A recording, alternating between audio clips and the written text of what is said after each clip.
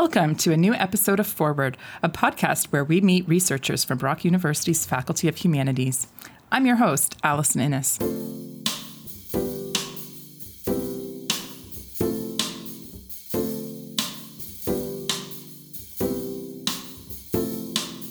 Welcome to our second unabridged episode.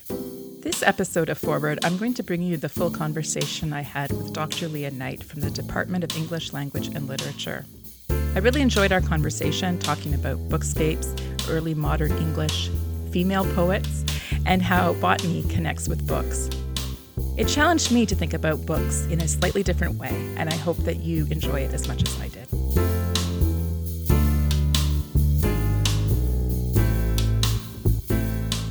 Today I'm speaking with Dr. Leah Knight, an associate professor with the Department of English Language and Literature.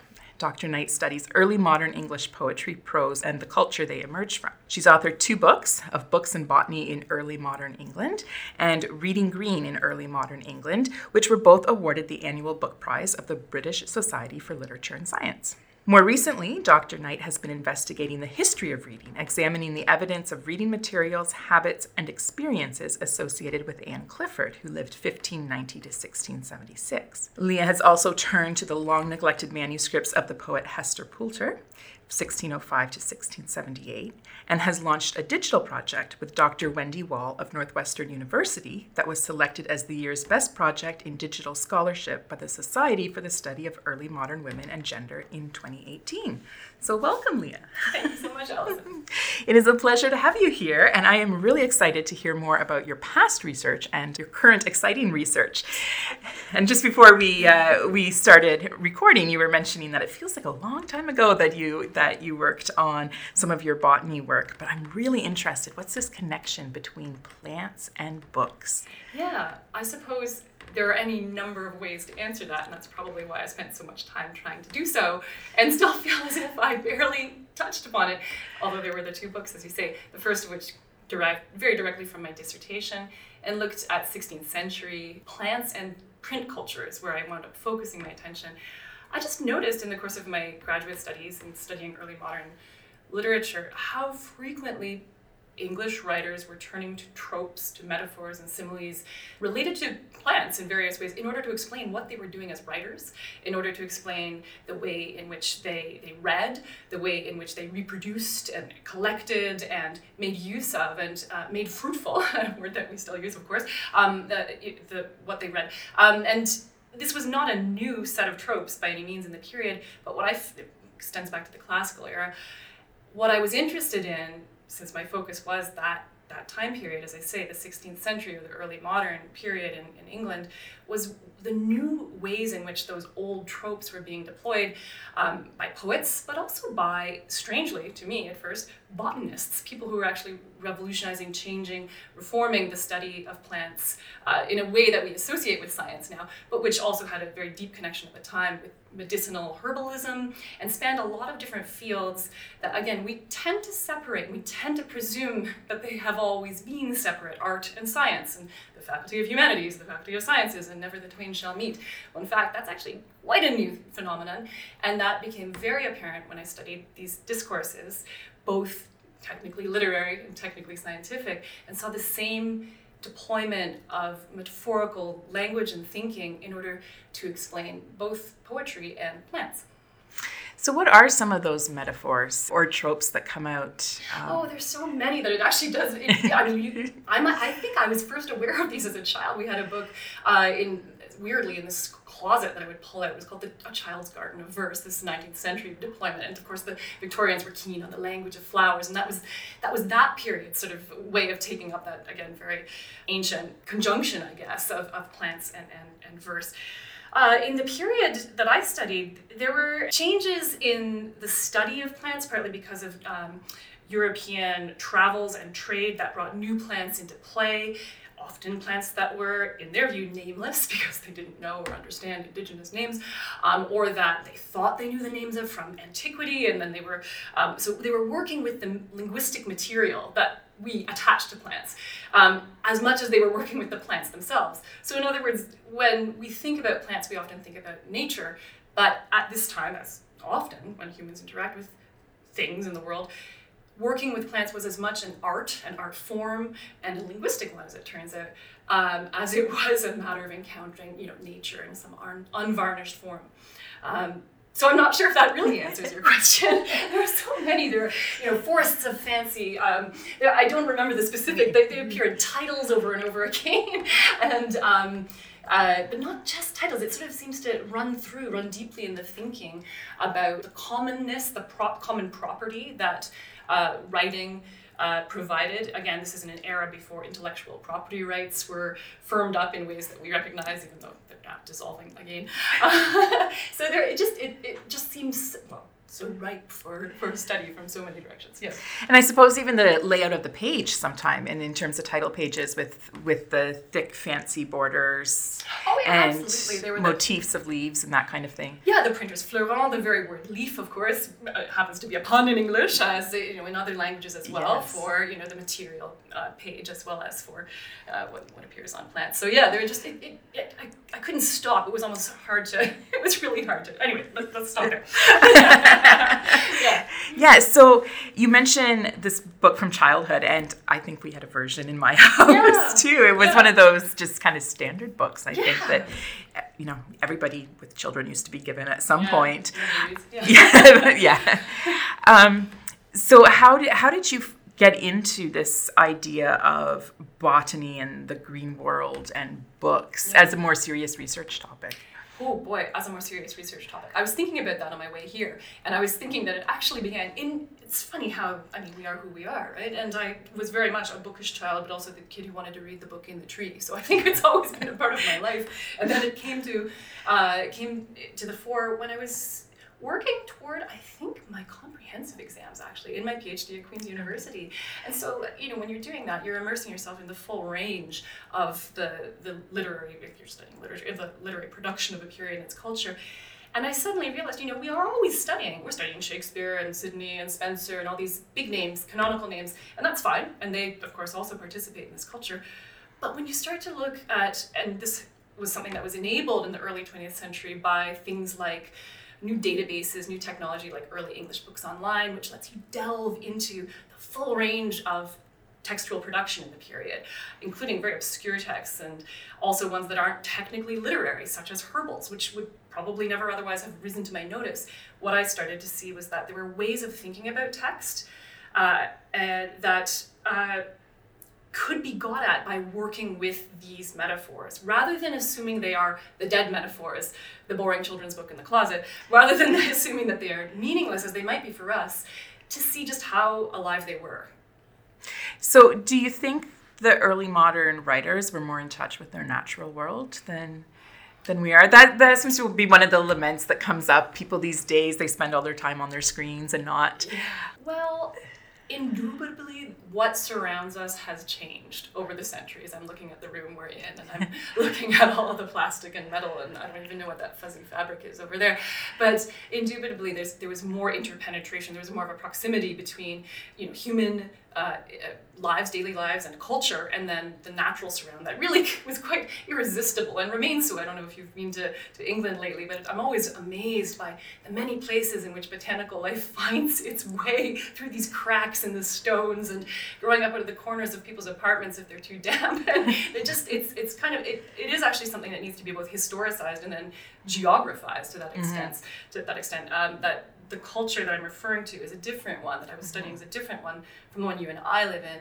And I don't know if people were more in touch with nature in a sort of touchy-feely, potentially hippy-dippy sense, or one that is, I think that it simply was an inevitable fact and factor and surround, but not just a surround in the sense of a background. It was also very much a figure in that ground. And that's why I think it was so handy for their figurative thinking.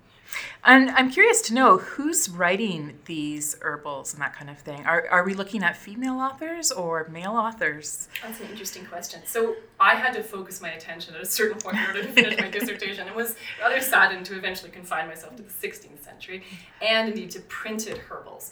And when you look there, that genre is very much dominated by men, because that was a genre very much built out of an academic education, a university education, which women were not permitted to have.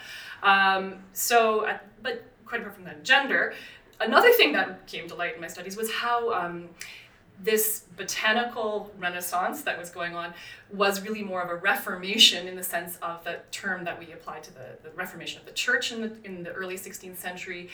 And of course, this is extending beyond England's borders to the continental preface, but this was a very international culture, right? The literary culture at the time, the learned literary culture and the Latinate one. They were often university-educated men. Many of them were actually Protestant reformers themselves who saw their work with the Book of Nature, as they would have called it, again, a term that clearly imbricates the two things. They saw their work with the Book of Nature as an extension of their work with the scripture, right? With God's other work and words. So there were some surprises in terms of who was involved and what else they were up to in their lives. So why 16th, 17th century England? What is it about that period that resonated with you for some reason? That's actually a very good question.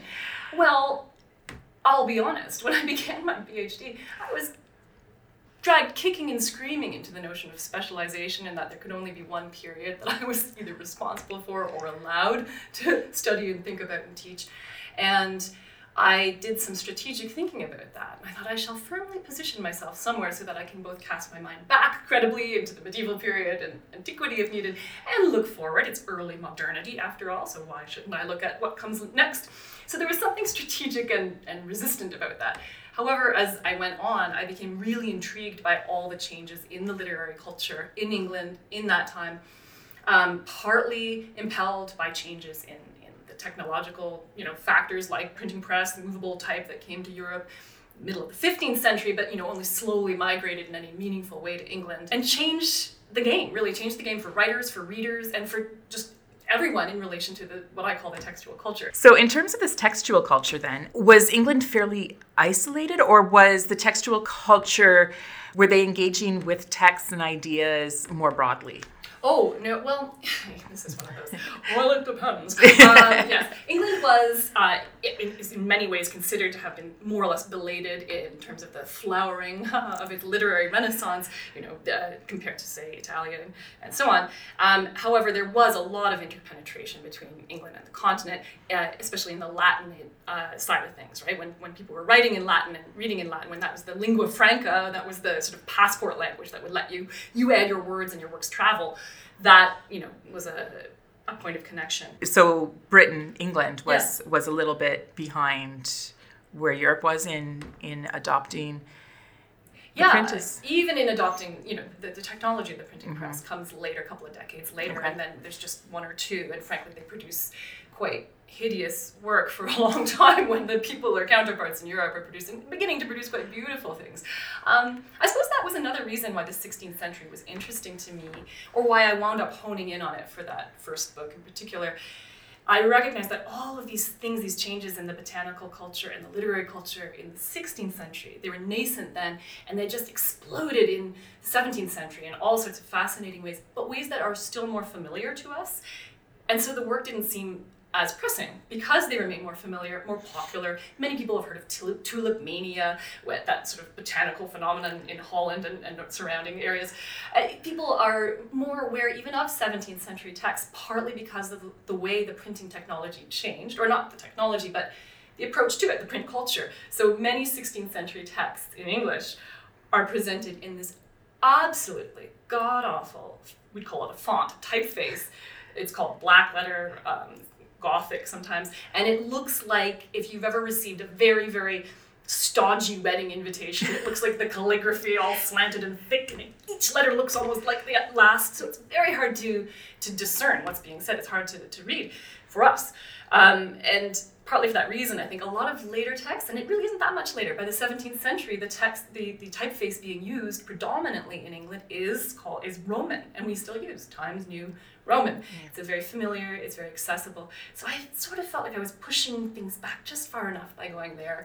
Although my more recent projects focus on the 17th century, and I certainly have no aversion to that. I want to come to your work that you've done with Anne Clifford. Yeah. Because I saw you give a talk a year or two ago now about this idea about bookscapes. And I thought that was really fascinating because I'm used to thinking about books as like we study them for the words that are inside them. Mm-hmm.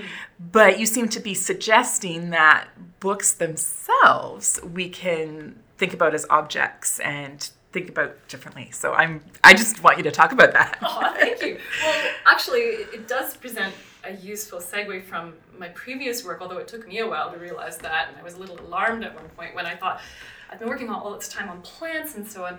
Now I want to know more about this person, Anne Clifford, about the books she read. What on earth could the connection possibly be? But there is one. And as you say, it's partly to do with the material book, with its inhabitation of a space, the same space as we do.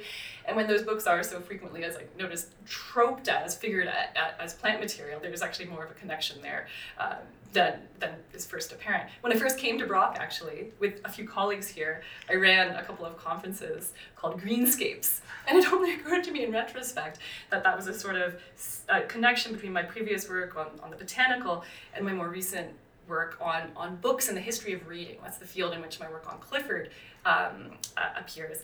And some of it has appeared most recently in a book that I co-edited with my colleague Elizabeth Sauer and with Micheline White, who's at Carleton, called Women's Bookscapes. And that's where I guess we do the most work to define that term. It probably looks like we've stolen it from someone named James Raven, who has a book of the same title, but in fact it was one of those moments of, I don't know what you call it, convergence or noticing. Serendipity. Serendipity? I don't know. There's no intellectual property in that sort of thing, is there? That's how words come to be. Bookscape is it's a coining for us to the extent that, it refers to not just the sort of surround, the textual surround that is in our world that, we frequently tend not to notice. I'm looking again around this room and realizing that even though it's bookless, it's by no means text-free, right? And we're still governed by that. But Bookscapes is about the mentality as well that you carry with you, within you, informed by the books and the text, the reading and the writing in your life. So it has a kind of flexibility in our usage of it. It's not just about a geographical term, which it can be, you can use it that way. I think we were influenced partly by, there are many ways in which that term scape can be a suffix that can help us sort of relate to media in our lives because of the way in which they suffuse our existence, right? They're outside of us, but they're also inside of us. And so is a landscape. We think of a landscape as a genre in painting, as something we look at, there it is on the wall, or as something out in nature that, oh, look at that beautiful landscape when we stand at the edge of the escarpment. But in fact, it's in us as much as it's out there. And the more we know about perception and so on, and subjectivity, I'm thinking of that. What is it, the dress? Is it yellow and golden white or blue and black. Or blue and black, yeah. Mm-hmm. I was just thinking about that the other day. So getting at the perception of the ways in which the presence of books and texts in our lives is part of what that work is about as well. So why Anne Clifford? Who was she? Why Anne Clifford? Who was she? Well, again, it's such a learning process. I actually think the strangest thing, that she came to be my focus serendipitously. Somebody, and I still don't know who, it must have been a colleague, put her book, her diary, in my departmental mailbox. And I was looking at it one day in my office thinking, what's this? Why is this here? And as I flipped through, I'd never read this before. It's understood to be one of the earliest diaries written by an English woman. A secular diary is how it's considered. And I was reading it and thinking, my God, this is dull as dishwater, isn't it?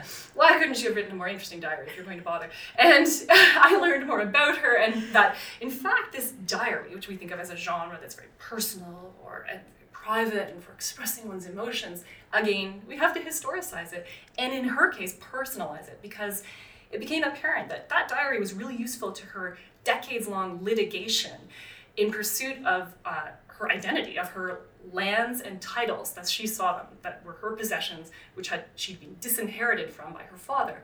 She was his only child, and he, instead of naming her as heir in his will, shipped things over to his brother, and his heirs male, as they put it, masculine, only the male line. Anyways, as part of this diary, she records her encounters with these various male authorities battling this injustice as she saw it. But she also records the occasional more quotidian things, what she was wearing, what she was eating, who she was visiting, and what she read. And it was those moments that stood out to me and made me think, this is a way in which I can bring the other half of humanity back into focus in my research. As I said, when I was working on the 16th century herbals, They are by men. They are not necessarily for men. They are frequently read by women, and we know this, owned by women, annotated, used by women who were frequently medical practitioners in their homes and in their communities. And yet that didn't feature largely in my research for whatever reason in that area. Here was a moment and a way in which I felt that I could, in good faith and with the kind of enthusiasm that makes me do good work, bring women's involvement in textual culture front and center in my work, which I really wanted to do at that point in my life. So she was a noblewoman then? Oh, yes. Yes. So she had a lot of books? Oh, that's a good question. Yes, she was. She was a noblewoman. She was born to an earl and a countess, so she's a bigwig. And she has her own, no doubt, collection of a lot of books, but is also just exposed to an enormous number of books, both from her father, her mother, her peers, the men. She's socialized like a madwoman. She's all over the place. She had, by the time she inherited those properties, which she eventually did, oh, good. in the 1640s, she won, but not because she won in a court of law, only because the men died. They're all dead. Someone has to take over. She had 6 castles, and she would migrate amongst them after she'd renovated them because they were all falling down. No doubt she had a lot of books, but not just books. That's the other thing she had. She wrote many, many letters, and she made these inscriptions on plaques that she embedded in the walls of these castles, some of which are still there today. So her embeddedness in a really rich and personal, but also sort of largely like a very 17th century literary or textual culture, it seemed so emblematic. In many cases, she is treated as a kind of textbook case in the history of reading, which is a field that, again, has sort of seen its stock soar since the start of this century. So she's much studied for her role as a reader and for the role of reading in her life. I wanted to kind of consolidate that work and also amplify it and make it more, I wanted to make it speak, I suppose. Reading is often silent, as we know, and reading leaves few traces. And so even in that diary where I found these remarks by her, I read Ovid's Metamorphoses, I read Sidney's Arcadia, she would leave it at that. And I was intrigued and frustrated and motivated by that. What can we do with this? We don't have extensive annotations in the margins of your copies of your books, Anna Clifford. So what do we do with the fact that you read this book and not that one? You read Sidney, but not apparently Shakespeare. What do we do? And I'm still working on figuring that out about a decade later. Okay. And I know you take your students in your class up to the archives here up in the library, and you get them looking at old books. Mm-hmm. Can you tell me a little bit about what they're doing and what you're doing with that? Yeah, what I try to do with those assignments is make the impression upon them that when they study a text in edited form, in an anthology, often in a textbook, maybe in an excerpted form or modernized, that is a text, and that is one version of the text or the title that they think they are reading. But it is only one. And one of the ways to make that most vivid is to bring them back to when that text first manifested itself in the world, say in an early printed book, and a Bible from 1609, or Raleigh's History of the World, published from, he was imprisoned in the Tower of London, but out it comes anyways. Or one of those herbals. We actually happen to have 2 copies of Gerard's herbal up in special collections in rare books. When they encounter those as individual material objects, much like meeting a person, it's completely different from reading about a person. They're meeting it in all its material individuality, turning its pages, finding the marginal notes, finding little things stuffed between the pages, confronting simply the size of some of these books, the monumental size of them. And I mean, many students have spoken of it as quite a transformative experience. So I always value that. It's my favorite part. That's great. Yeah, I've seen some of those books when you've had them out with students, and it's amazing to think of like this ginormous book and then somebody consulting it or reading it, and how they would just hold it, or if they would even hold it, or if they had, book furniture that would surround it. What if you wanted to be taking notes about it? All of that sort of thing is fascinating to me, and is part of the idea of the bookscape as well, and that it needs to be historicized. Yeah. So then you move from Anne Clifford into another woman, a poet, Hester Poulter. Am I saying that correctly? I like the way you say it. Oh. I mean, I don't think anyone knows, so I think we can say Poulter. I quite like that. We tend to say Hester Poulter. It's quite a funny name. It does tend to make you giggle the first few times you say it. And yes, I feel as if I first adopted Anne Clifford and then into my life pops another. Hester Poulter arrived in my life, I think it was in 2015. I didn't really bring Hester Poulter into my life. Wendy Wall did. Wendy is a professor at Northwestern University, and I had been in a faculty seminar with her at the Shakespeare Association of America at one of these conferences where you share your ideas, and it had just sparked the idea of a collaboration. And the collaboration was based on another seminar for that conference called What to Do with a Found Object, I think, or with found, I can't remember what it was called. The idea was when you have a recovery of something that's been lost in the archives, that hasn't been read for hundreds of years, and now you realize this is really interesting, an interesting artifact from that period.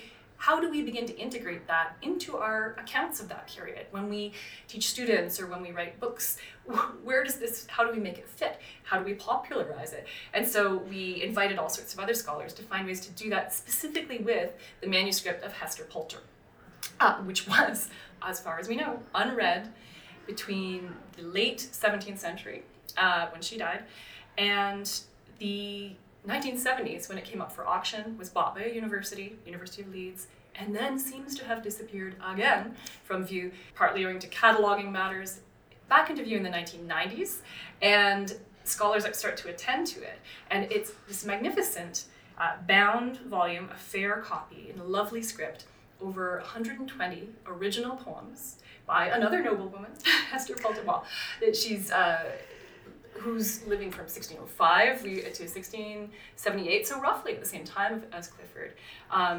But whereas my interest with Clifford is in her reading, my interest with Poulter is in her writing, although there's a lot of crossover between those, as you might imagine. Yeah.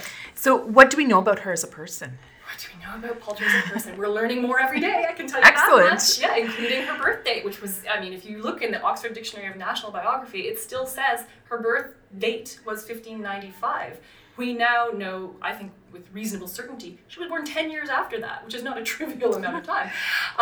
So we're learning more every day. Just this summer, actually as a result of publishing her work in what we call the Poulter Project online, which is an open access site, we were contacted by an Australian scholar, Carrie Plunkett, who provided us with the information that's let us confirm the date of her marriage, which was 1620.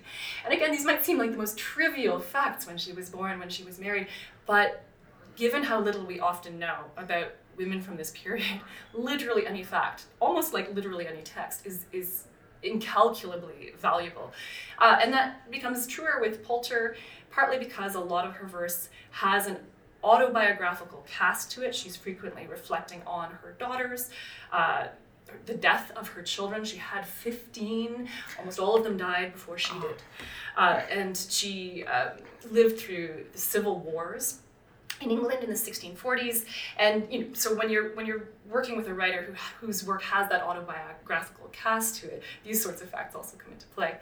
Yeah. Poulter was born in 1605 in Ireland, but she was an Englishwoman, and returns to and is raised in England and marries a man who owns a property called Broadfield in Hertfordshire. And she spends, it appears, most of her adult life on this country estate, Broadfield, where she frequently speaks of being confined. And her confinement there could have many reasons, partly to do with her 15 pregnancies and the illnesses that ensued before and after, partly to do with perhaps other illnesses, also to do with the civil wars that led to the confinement frequently of royalists like Poulter in the 1640s, when they were not the popular crowd, and it was not necessarily safe to be moving about. She writes about that sense of confinement, but what's fascinating is that in that confining circumstance, she's motivated to find such freedom as she can, partly through her verse. And she speaks very movingly about that through her verse and through her mental universe that she enlarges by imagining herself flying up into space and revolving with the stars, as well as dissolving into dust and then revolving into different atomic forms. She has this most amazingly wide-ranging mind, despite apparently being so limited and isolated in her person, in her body. So it's very interesting to think about how Anne Clifford was using words and her writing to literally put her name on her castles and her property and say, I was here. And Hester is using it to cope with and reflect on and internalize what she's experiencing. Is that?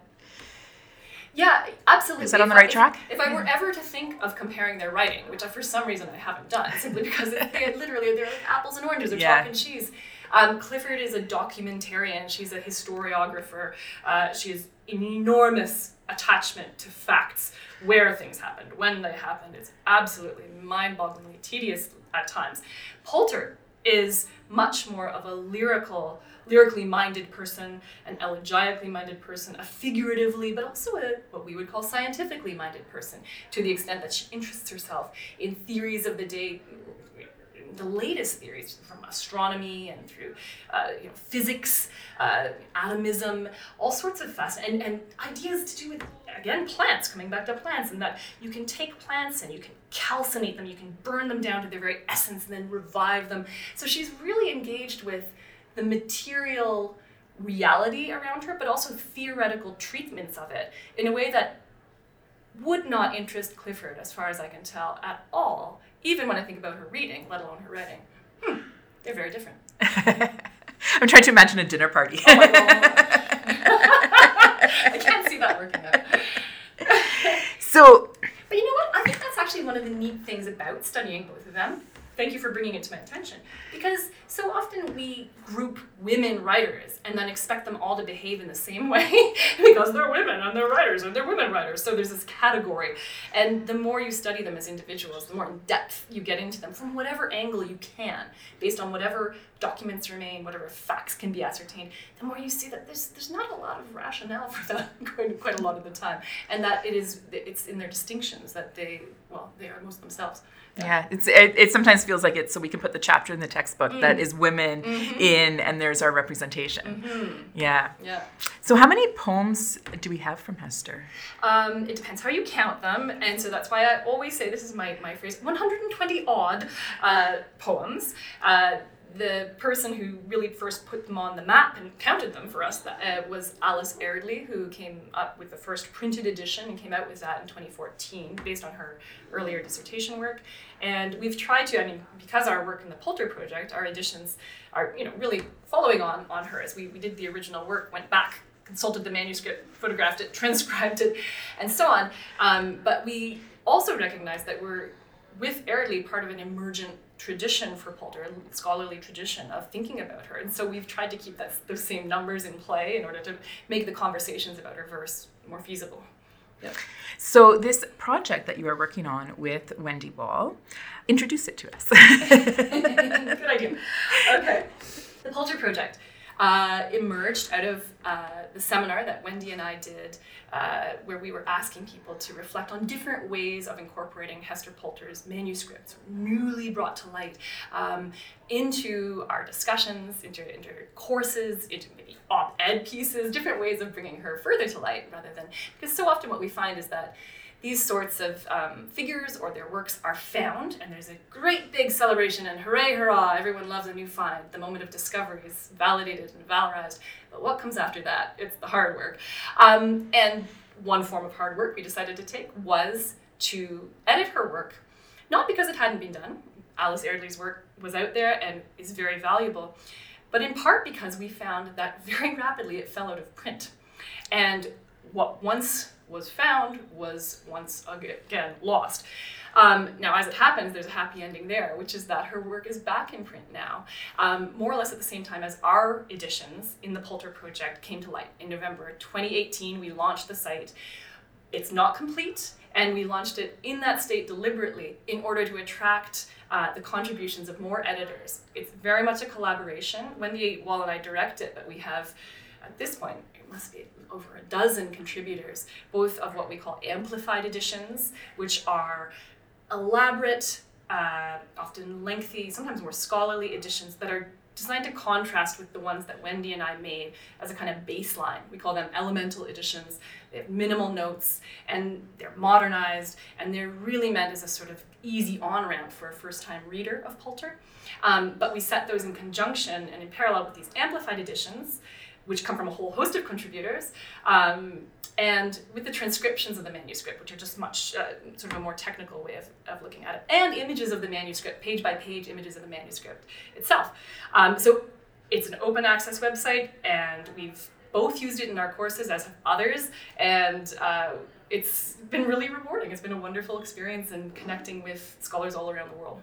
So what's your long-term goal or your hope for this project? Well, our long-term goal is certainly to finish the editions, but not just them. We also, and again, this is one of the affordances of the digital medium, we pair those with what we call curations, which are sort of virtual exhibits of both visual and verbal materials, so other texts that seem to resonate with Clifford's, or images from the periods, portraits or drawings that again bring to life some of the things she's talking about that are no longer familiar to us. So those curations we'd like to have for all of the poems. We'd also like to have a pedagogical arm of the site in which we, as I said, we and many other instructors we know of have already incorporated this material into our courses, and that we can share that again as part of the larger collaborative approach of the site. Yeah. So I was just thinking as well, as you were talking about having the digital images, and I was thinking back to our physical books that we were talking about earlier, and thinking about the physicality of books. Mm-hmm. How is it different as a scholar when you're working with an image or copy compared, even if it's like a nice photograph, yeah, compared to that original? Oh boy, they are different, and they are both necessary. That's one of the interesting things that I've found.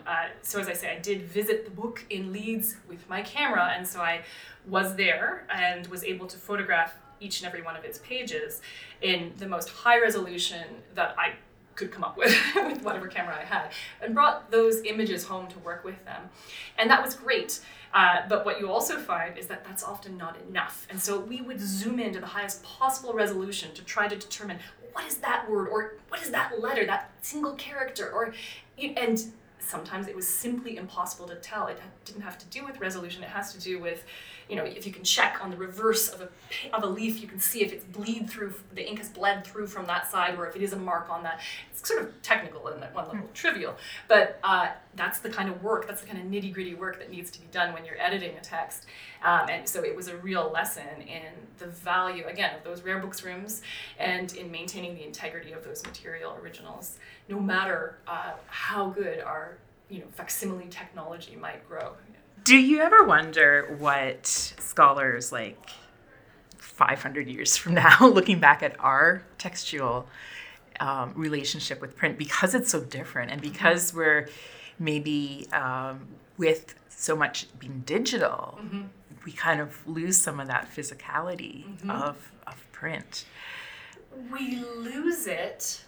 Although the digital, of course, has its own physical habitation, yes, and that's again, true. It's so easy for us to forget, right? It's like, again, the figure-ground relationship with plants and so on. It's there. The challenge is, will it survive, or will it survive in any way that is accessible, that is legible in the future? And I have no idea.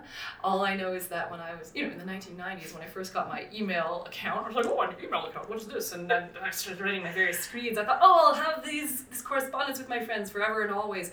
I don't know where it is. I don't know how I'd find it.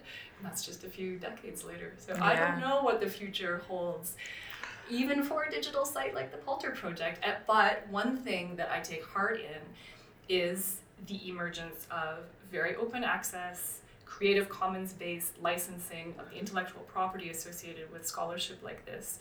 Because I think that is the source of its survival, is through its uptake and transformation into other media and other forms. And that is something that I'm really proud of with this site, is that it is open access, and that we license the content in that Creative Commons way.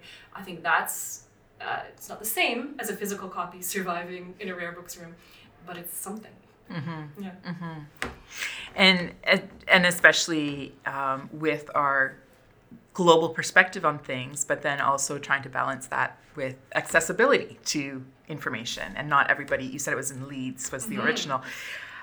not everybody can drop everything, go to Leeds to check something out on a page, right? Right. So, and in fact, the study of rare manuscripts, rare books in general, used to have a very elitist cast about it. It still does, for often good reasons. Many of those rare books rooms have very stringent rules. You can't even enter them without a letter of introduction from somebody who's more important than you, and you leave all your belongings locked outside. And they literally, if you go to Leeds and want to look at her manuscript, they will weigh it in a scale when they give it to you, and when you return it, they will weigh it again to ensure that all of the pages are still there, down to the microgram. These are rare books. These are expensive books. They're fragile in lots of ways, susceptible to light and the oils in your hands. So there's lots of good reasons for them to be treated with the care that they are. But you're right that can lead to a kind of elitism, which again is one of the wonderful affordances of the digital media transformation, is that we can start to expose more people, our students and so on, to these things. I think that Brock is quite remarkable in how open and kind it is in sharing our rare books with our students. Not every institution, for various reasons, can actually be as open as we are, and I'm always delighted by David Sharon and how warmly he welcomes us up there.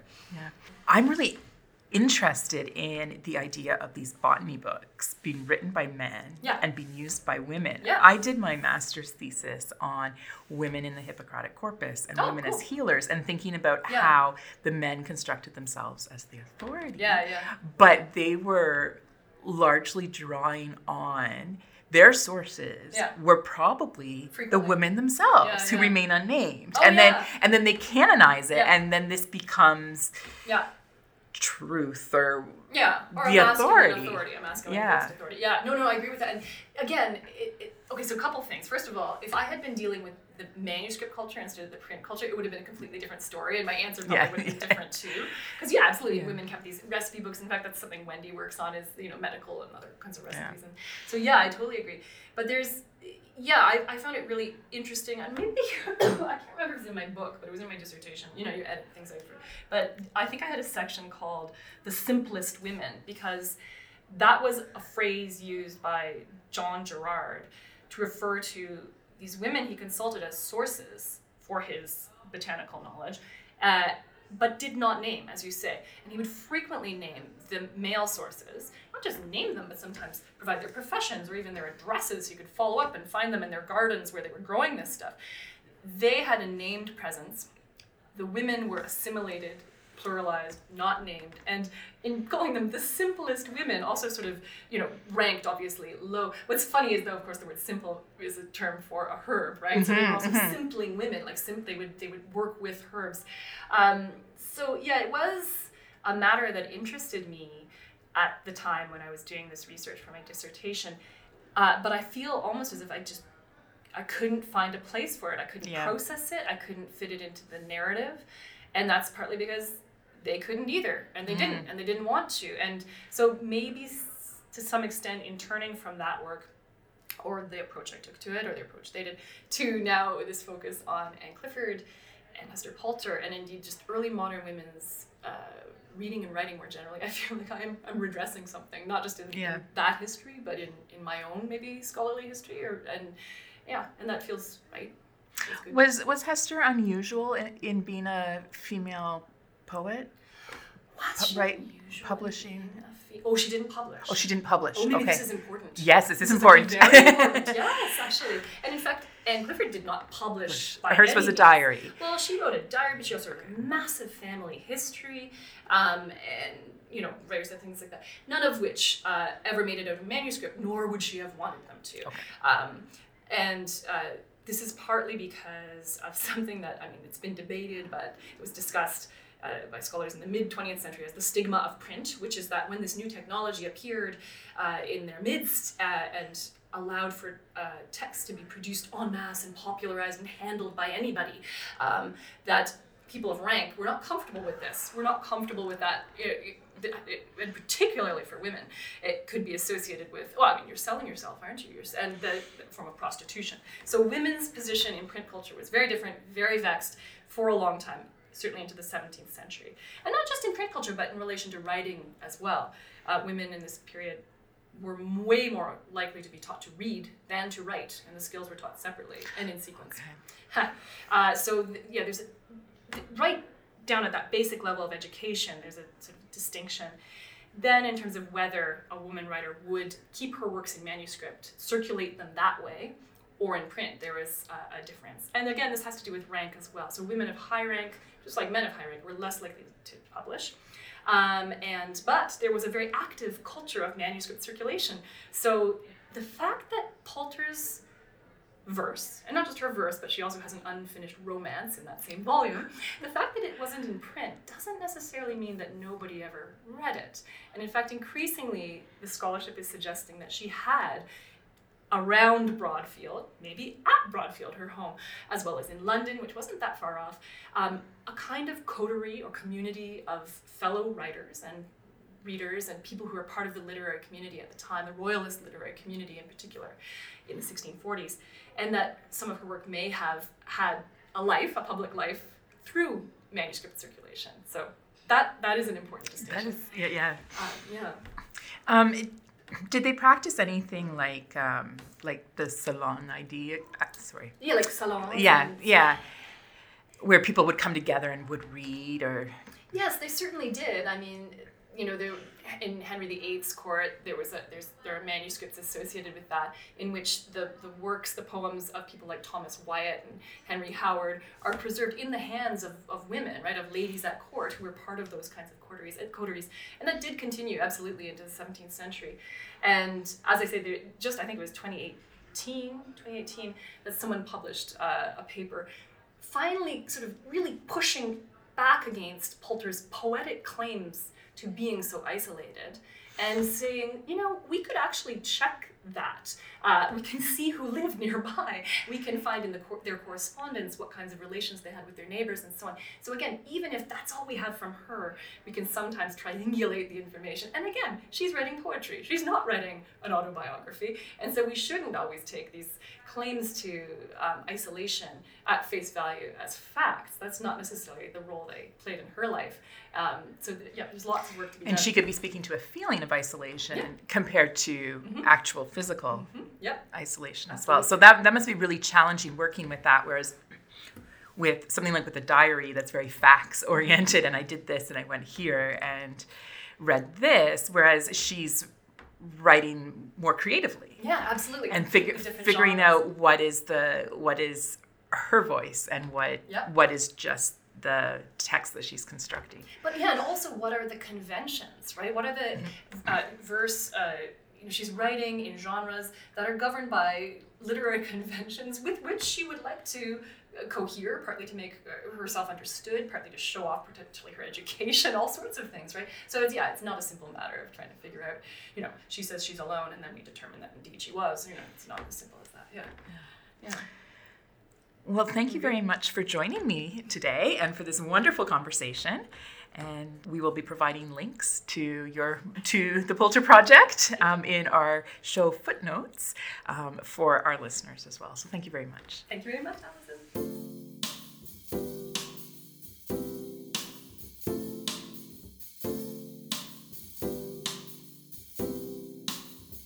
Thank you for listening to Forward.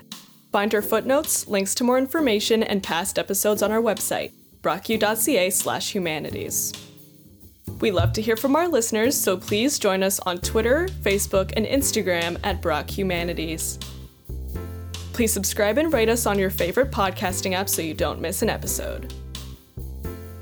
Forward is hosted and produced by Allison Innes for the Faculty of Humanities at Brock University. Our sound design and editing is by Serena Atella, and theme music is by Caladamam. The credits have been read by me, Serena Atella. Special thanks to Brock University's Makerspace and Brock University Marketing and Communications for studio and web support. This podcast is financially supported by the Faculty of Humanities at Brock University.